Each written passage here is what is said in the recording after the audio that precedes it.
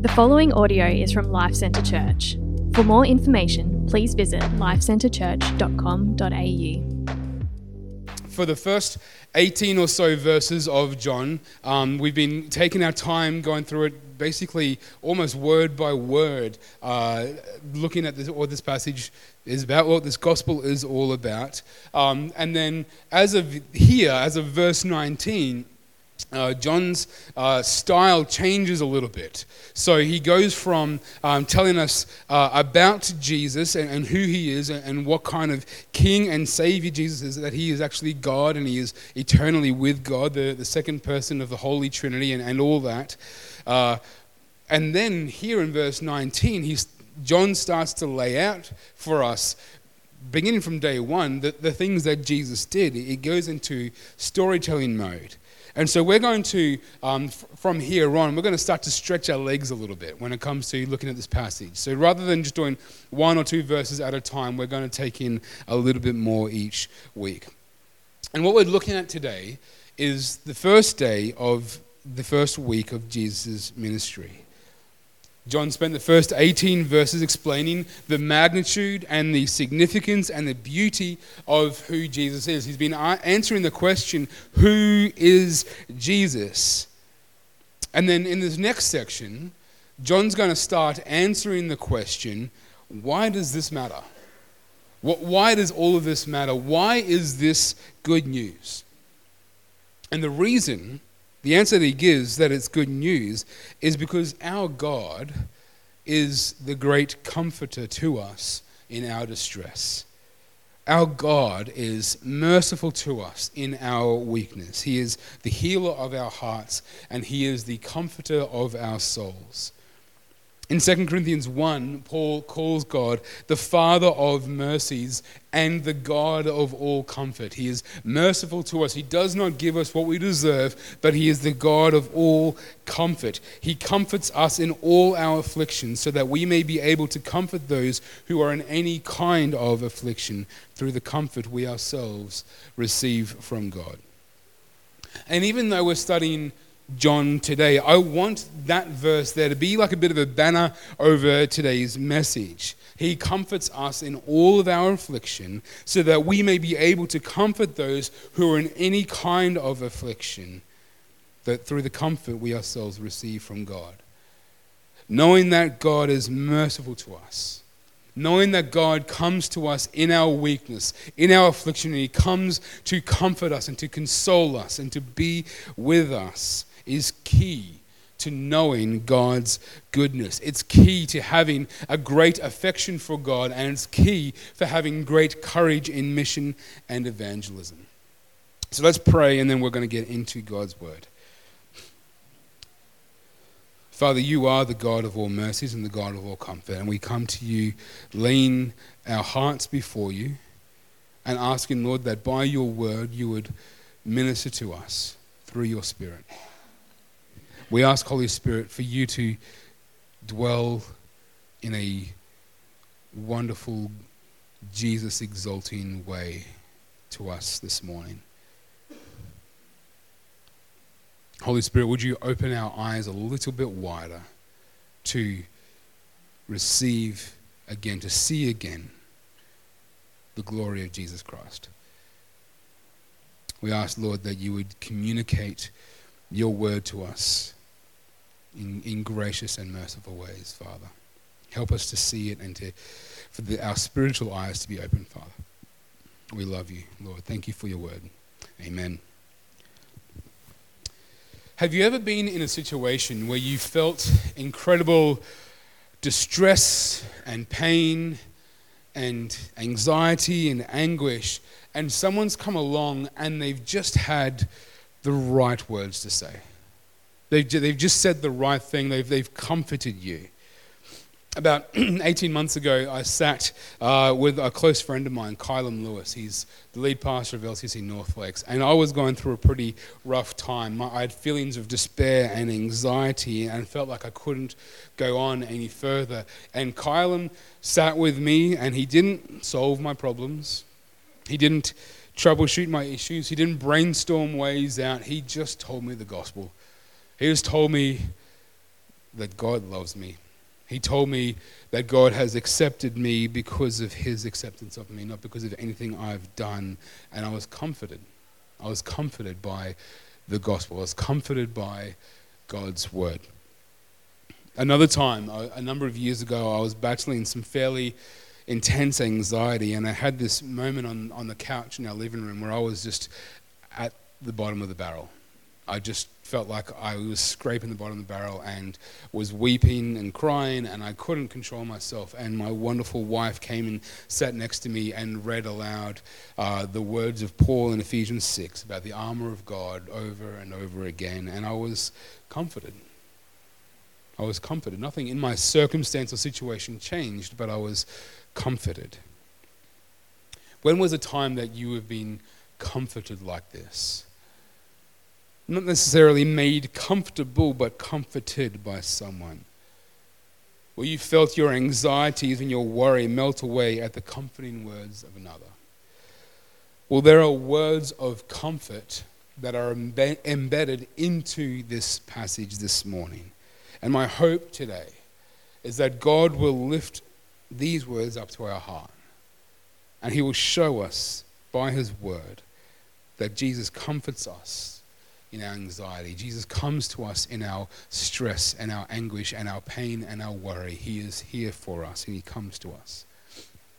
John's going to be answering the question, why is the gospel good news? And the way he answers that question is actually by asking another question. The question that he asks to answer this other question is, who is John the Baptist? The answer to who John the Baptist is points us to why the gospel is good news. It gives us the answer to why the gospel is good news. And the way that John's going to answer this question is by pointing out that he's going to come in three parts. He's firstly going to tell us who John the Baptist isn't. Then he's going to tell us who John the Baptist is, and then he's going to tell us what John the Baptist does. Who John the Baptist isn't, who John the Baptist is, and then what John the Baptist does. Before we get there, though, we need to understand the state of Israel at the time of this. We're embarking upon this Gospel of John, and we're going to be reading through the ministry of Jesus. And so we need to understand he's not on the Sunshine Coast. Jesus was not ministering in Caloundra. This is a very different set of circumstances there. And just to give you a bit of background to this, around 400 years before these events, the people of Israel had actually returned from exile. The exile was this really significant and horrible moment in Israel's history. It's hard to overstate just how devastating and terrible the exile was for God's people. Imagine a foreign nation invading Australia, killing thousands upon thousands of people, destroying our most significant and important landmarks and cities, and then taking the survivors away as slaves. Israel went through that. They actually went through that. The Babylonians came and attacked and dragged them off as their slaves, dragged the people of Judah away as slaves to Babylon, where they remained there in exile as slaves for 70 years.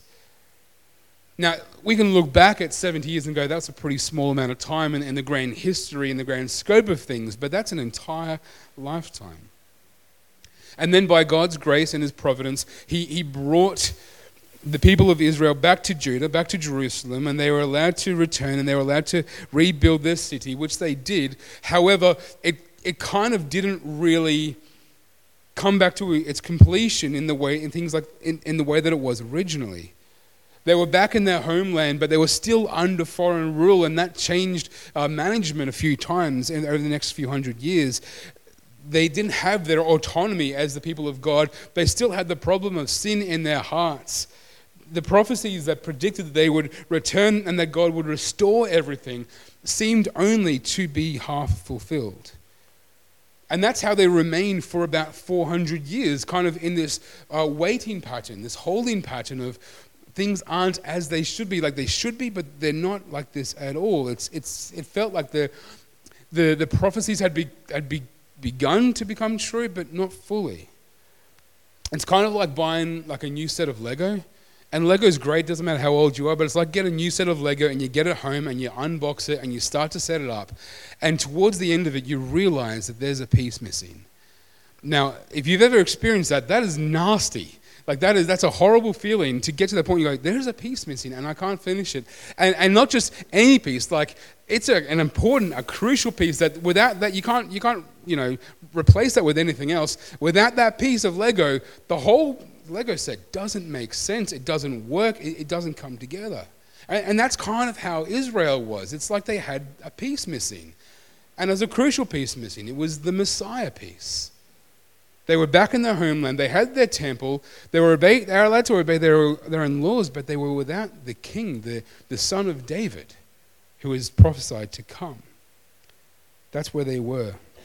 The prophets had foretold that this Messiah would come, that he would be a hero, he would be a king, he would make everything right again. They weren't exactly sure how he would do this or what this would be like. They had their ideas, but he wasn't there yet. There were some pretenders who had come along and claimed to be the Messiah. They gathered a bit of a following, but each one of them had just fizzled out into nothing.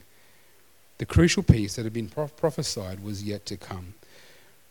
This is the situation. This is the backdrop of the ministry of John the Baptist and of Jesus. And this brings us to our first point, who John the Baptist isn't. We get told in verse 19, this was John's testimony when the Jews from Jerusalem sent priests and Levites to ask him, who are you? So this sets up the question, who are you, John the Baptist? He had amassed a massive following. He was also baptizing Jewish people, which was really quite strange. And so the Jews from Jerusalem wanted to find out who he was. And so they sent some priests and some Levites to go and ask him this question. And John, it seems, anticipates what their first question is going to be. Is he the Messiah? And we read in verse 20, he didn't deny it, but confessed, I am not the Messiah. He just knew that was going to be their first question. I am not the Messiah. He's not the hero that the Old Testament points towards. The next question then comes in verse 21. What then? They asked him. Are you Elijah? Now, this might have sounded a little bit more plausible. Like Elijah, John was a bit of a wild man. He had a big bushy beard, wore rough clothing, and so he kind of looked like what they thought Elijah might look like. And the reason why Elijah was on the cards is because the very last couple of verses of the entire Old Testament, in there, Malachi prophesies that Elijah, or one like Elijah, would return before the great and terrible day of the Lord comes. However, John the Baptist denies this. I am not Elijah, he said. Now, this raises a question. Because if you're reading through the Gospels and you get to Matthew 11, it says there very clearly that Jesus says that John the Baptist is Elijah. He does fill the shoes of this prophetic figure in either some partial or even full way. And it's kind of hard to know what to do with that. John the Baptist in John 1 is saying, I'm not Elijah. And then Jesus in Matthew 11 is saying, no, he is Elijah. It's hard to know what to do with it, but we could probably explain it quite simply by saying John the Baptist didn't detect that much significance in his own ministry, whereas Jesus did. Even though John the Baptist denied that he was Elijah, Jesus knew better and affirmed it. So by his own admission, he's not Messiah. He's not Elijah according to him. They have one more option. Are you the prophet? They ask. And that's probably a reference to Deuteronomy 18, where Moses spoke of a prophet who would rise up and would, from among them, and he would speak the words of God to them. This prophet was an end times kind of figure, but to that question, John says, no, I'm not the prophet. And so they're getting kind of desperate at this point. Well, who are you then, they asked. We need to give an answer to those who sent us. They couldn't return empty-handed, and they probably needed to stop asking yes-no questions because John just keeps saying no. And so they get to this next question, what can you tell us about yourself? This is where we get to point number 2, who John the Baptist is. He said, I am a voice of one crying out in the wilderness, make straight the way of the Lord, just as Isaiah the prophet said. And I wonder if in that moment, if they all went, we were about to say the voice That was our next, we should have said it. I told you we should have asked him if he was the voice, not Elijah. John's admission about the role that he plays here in the coming of the Messiah is incredibly important for understanding who Jesus is and why the gospel is so good. You see, John the Baptist is quoting Isaiah chapter 40, verse 3, and that's a fairly important chapter in the Old Testament. And we've got to look at the context of Isaiah 40 to understand the full depth and the breadth of the meaning that John is talking about there as he identifies himself as this voice of one crying out in the wilderness. So to understand Isaiah 49, we need to go back and read Isaiah 39. If you want to flip there in your Bibles, you're more than welcome to have a bit of a scan of that as we speak. In Isaiah 39, we read the story of a king called King Hezekiah, and he's a mixed bag. He's faithful in some times, and then other times he's an absolute fool. And in Isaiah 39, there's a whole lot more details there we won't go into.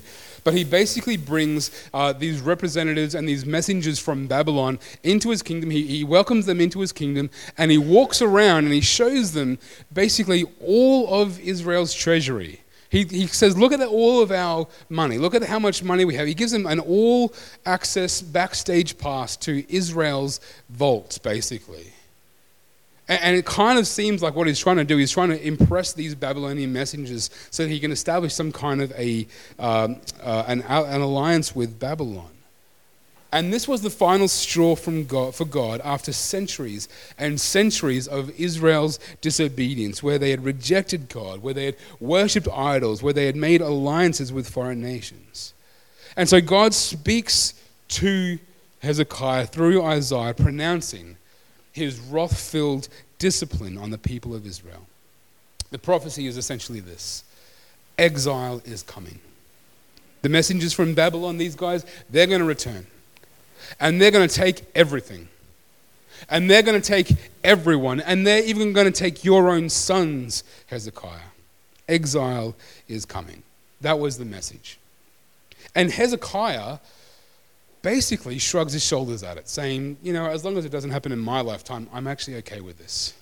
Which is just, he's a fool, he's crazy. This is the nation of Israel we're talking about here. It's kind of like Israel just didn't think that something like this could happen. They're not really worried about it. After all, they were the people of God. Their nation had been established on the covenant that Yahweh had made with them. This is the same God who rescued them from slavery in Egypt. This is the same God who brought them through the Red Sea on dry ground. This is the same God who drove out the nations before them in Canaan, who provided manna and quail for them in the desert. This is the God who demonstrated his power and miraculous might and his strong arm in front of Israel and even at Israel time and time again. They knew how powerful God was, and they thought, well, nothing bad will ever happen to us. We won't go into exile. We got God. God's not going to exile us. It's kind of like looking at the weather report and going, it's not going to rain tomorrow. If it says it's going to rain, it very well could rain. And this is God speaking through one of his prophets, saying exile is coming. And then when Babylon did eventually show up, about 100 years later, it was devastating. Not just because it was destructive and horrible, but because it felt like the covenant had failed. It felt like God had failed. It's hard to overstate just how much of a tragedy this was. Not because they were so sad about their nation falling apart, but it was bewildering. How could this have failed? But God didn't actually fail. This was his discipline. This is what a good father does with unruly children. He disciplines them. And that's the context of Isaiah 40. If the message of Isaiah 39 is exile is coming, the message of Isaiah 40 is God is coming.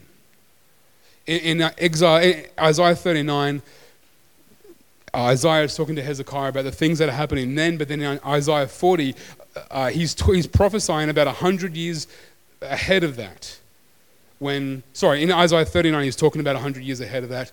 In Isaiah 40, he's talking about 70 years beyond even that, when they're going to return from exile. This is the context of Isaiah 40. And listen to the words of Isaiah 40 from chapter 40, verses 1 to 3. Comfort, comfort my people, says your God. speak tenderly to Jerusalem and announce to her that her time of hard service is over. Her iniquity has been pardoned, and she has received from the Lord's hand double for all her sins. A voice of one crying out, prepare the way of the Lord in the wilderness, make a straight highway for our God in the desert. And John the Baptist is saying, I'm that voice. I'm that voice of Isaiah 40, chapter 40, verse 3. When he says that he is that voice, he's saying the exile is truly coming to an end. The final piece is on his way. The Messiah is coming.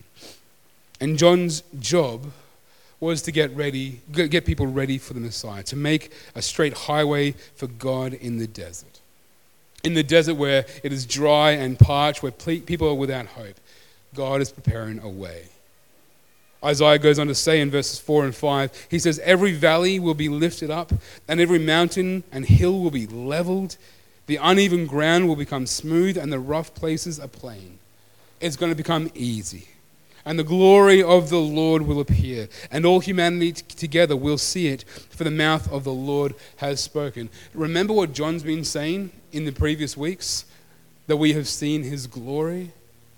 And here's John the Baptist identifying himself as this voice. The glory of the Lord is coming. The glory of the Lord will appear.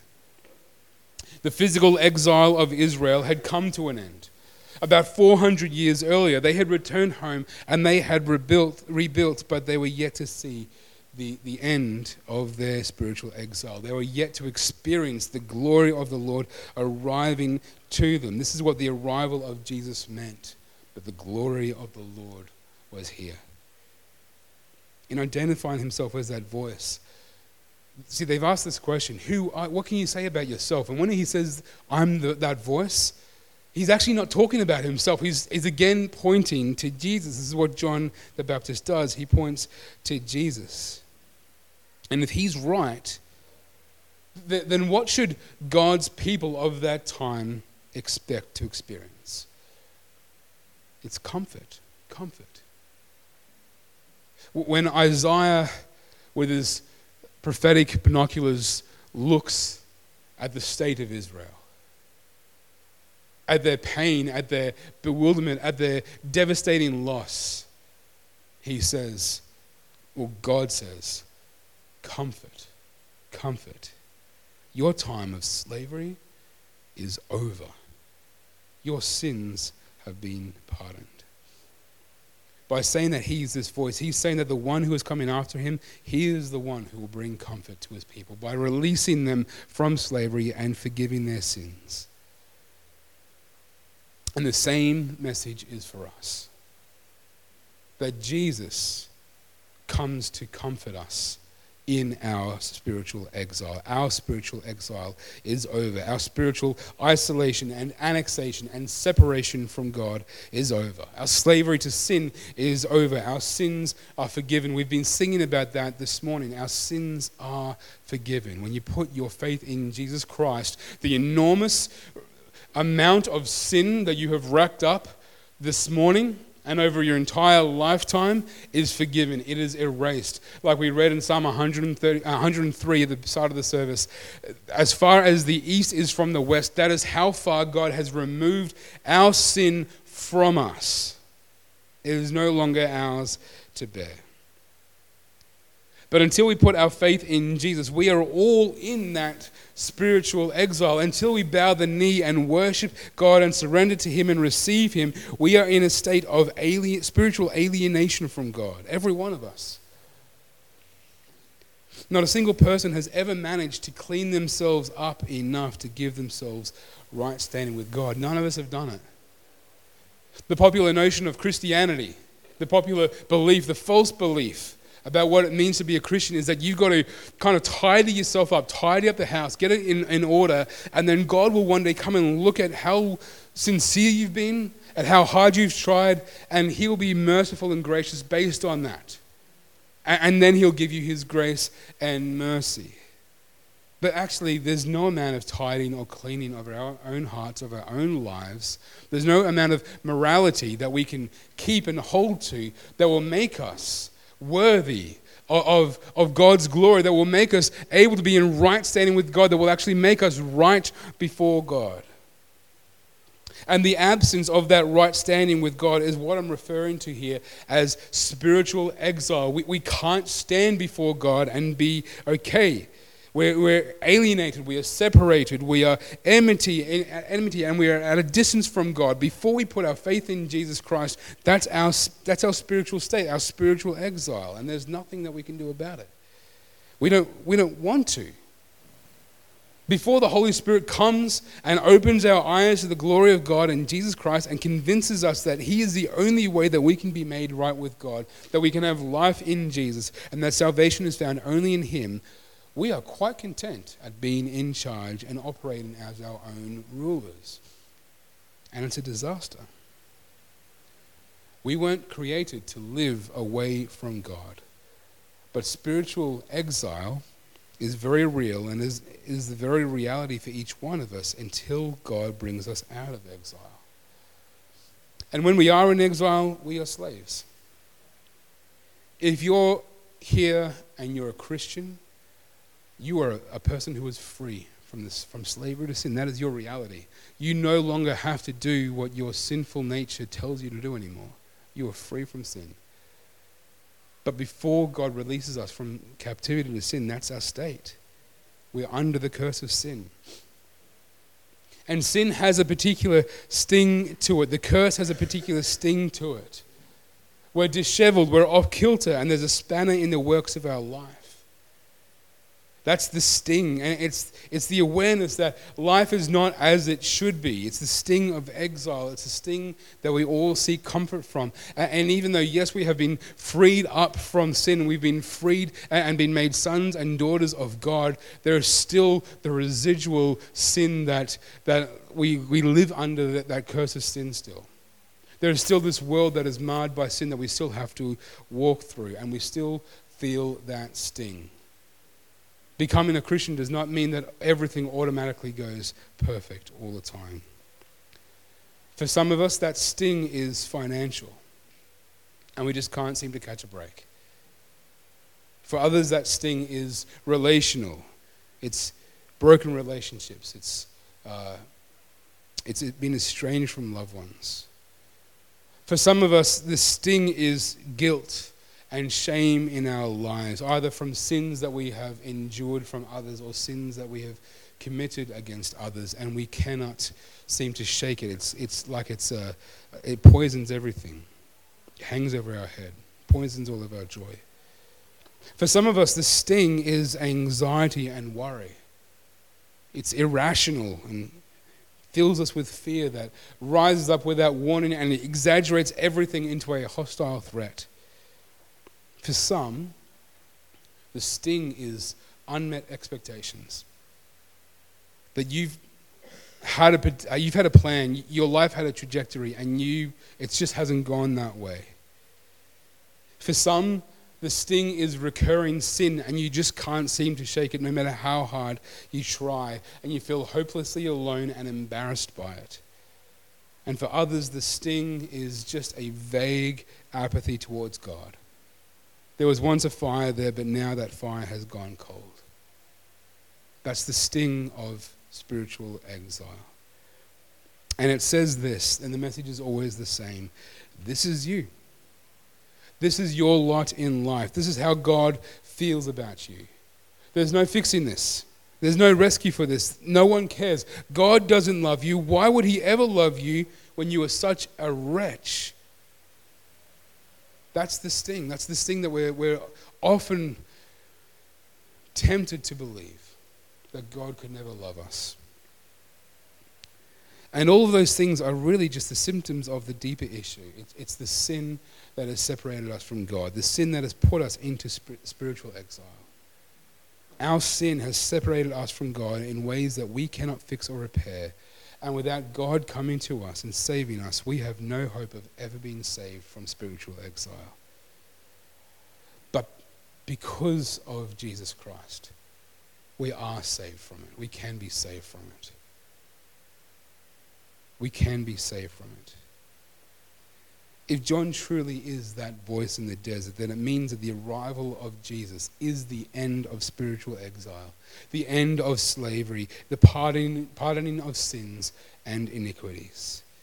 Jesus came to forgive our sin. Jesus came to set us free from captivity for sin, and Jesus came to end our spiritual exile.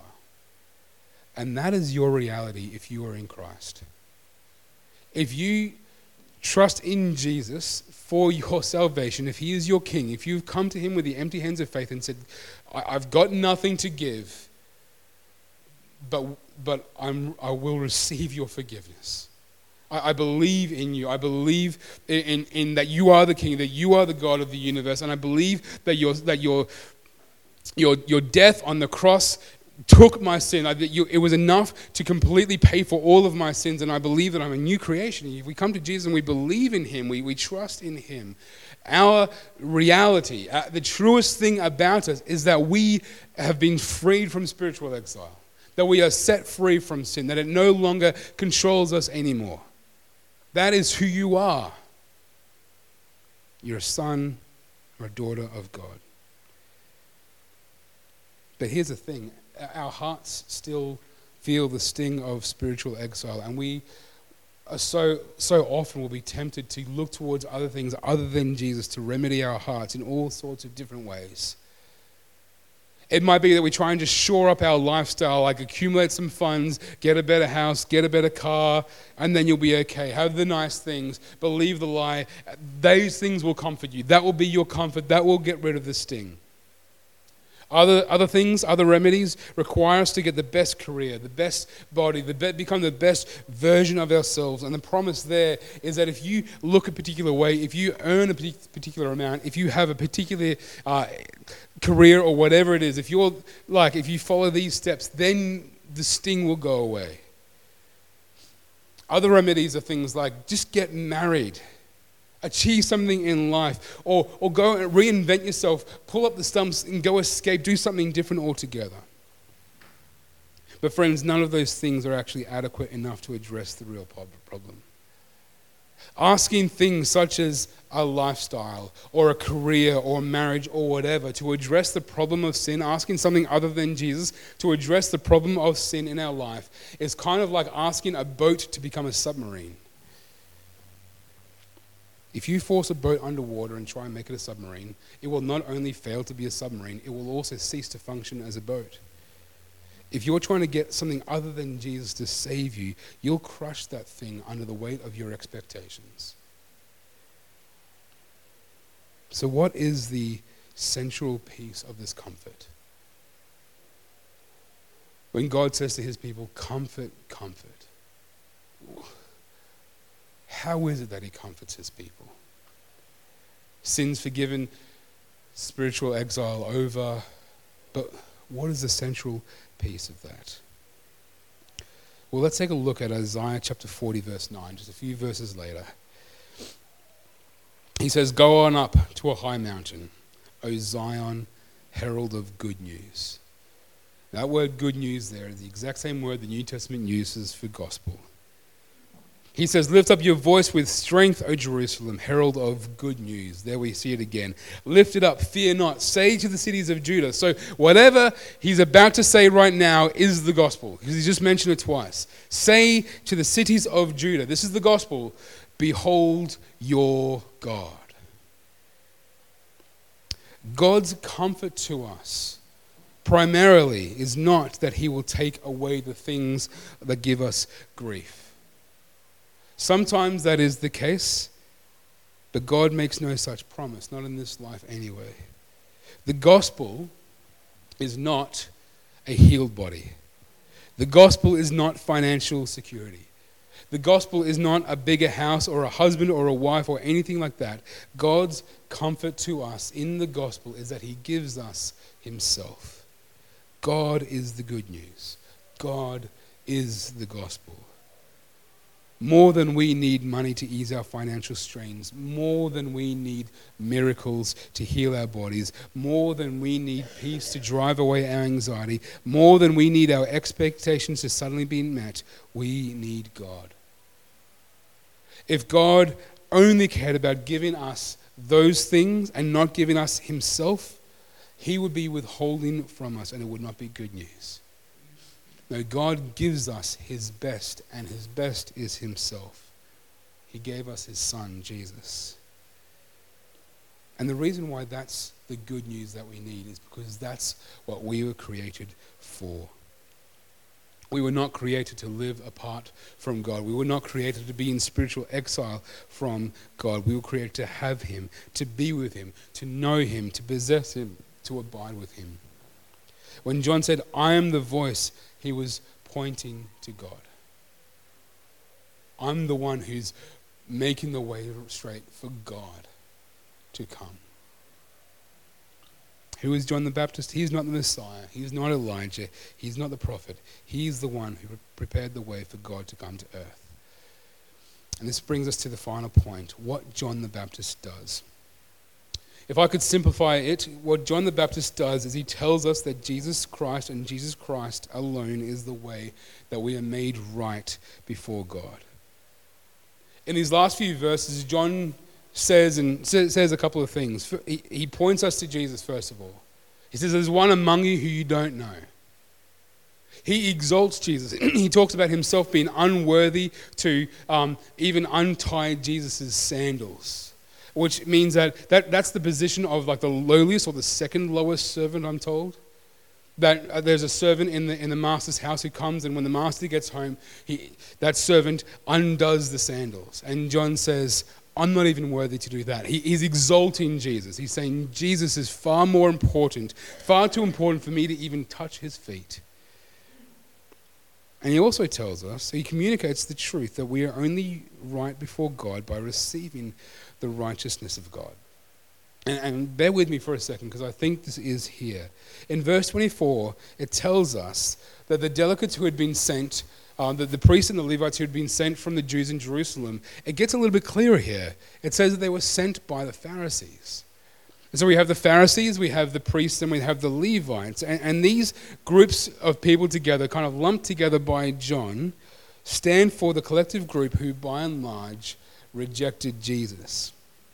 And their fundamental belief, the fundamental belief that was espoused by these people was that the only way that you could be made right with God was that if you were born into God's family and if you maintain a strong degree of obedience to God's law. That's how you become right with God. That's what they taught.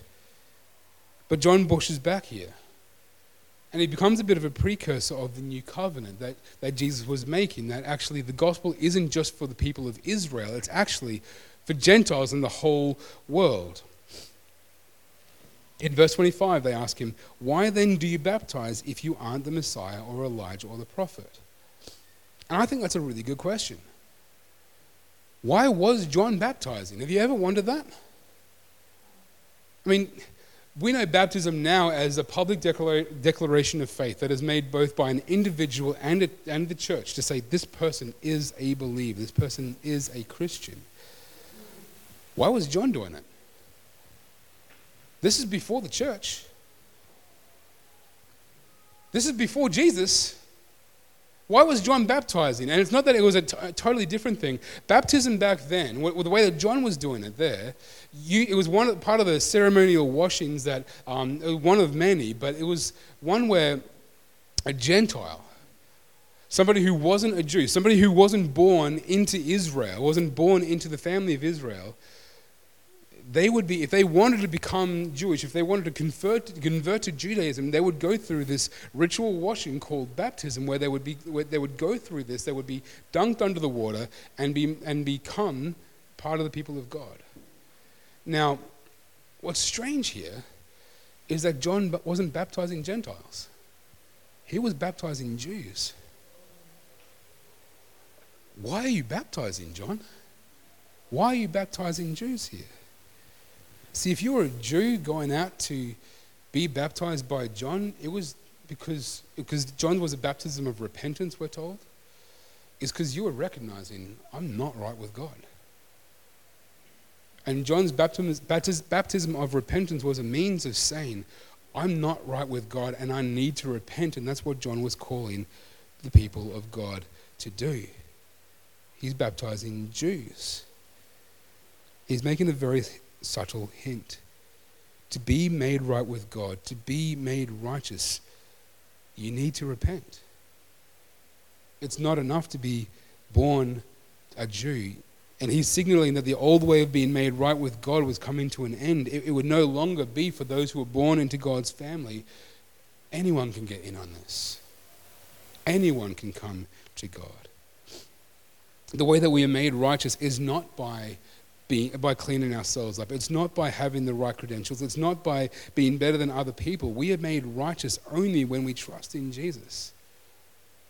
See, the problem that we face in our lives, the fundamental problem underneath every single problem we ever face in our lives is the sin that has separated us from God. And what we need is to be made righteous. We need the sin to be removed from us and for us to be in right standing with God. And we can't do that in and of ourselves, but through Jesus Christ, our sins, when we put our trust in Him and believe that on the cross He took the punishment for our sins are removed from us. Another thing happens, we are imputed with the righteousness of God. That Jesus' perfect record of obedience is actually credited to our accounts by faith. That when we put our faith in Jesus, we are made righteous before God. That when He looks at us, He sees Jesus' perfect record of obedience. And that's our comfort. That's our comfort, that when we stand before God, when we stand before God in faith, we stand not with a righteousness of our own, but we stand with a righteousness that He has given us.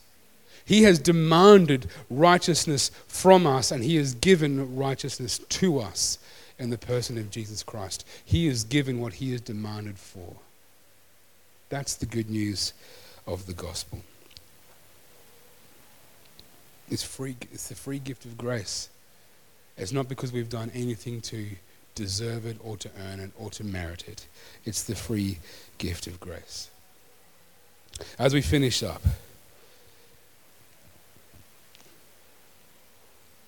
I want to leave you with a question. What is the most troubling thing in your life right now?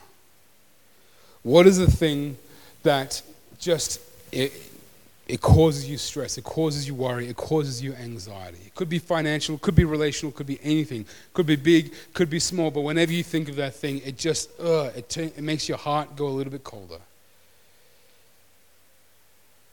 Identify that thing and then bring that thing into the light of Jesus Christ. And allow your hearts to be comforted by this fact. My truest reality, that what is true about me is that I have been made righteous by God. My eternity has been changed forever. My future is incredibly bright. That God has removed my sin from me. He has made me right with Himself through His Son, Jesus Christ. Let your hearts be comforted by the gospel. Returning again to 2 Corinthians 1:4, He comforts us all in all of our affliction. Why? So that we may be able to comfort those who are in any kind of affliction through the comfort we ourselves receive from God. We have received the comfort of God in the gospel of Jesus Christ. Let's go and comfort others now. Let's pray.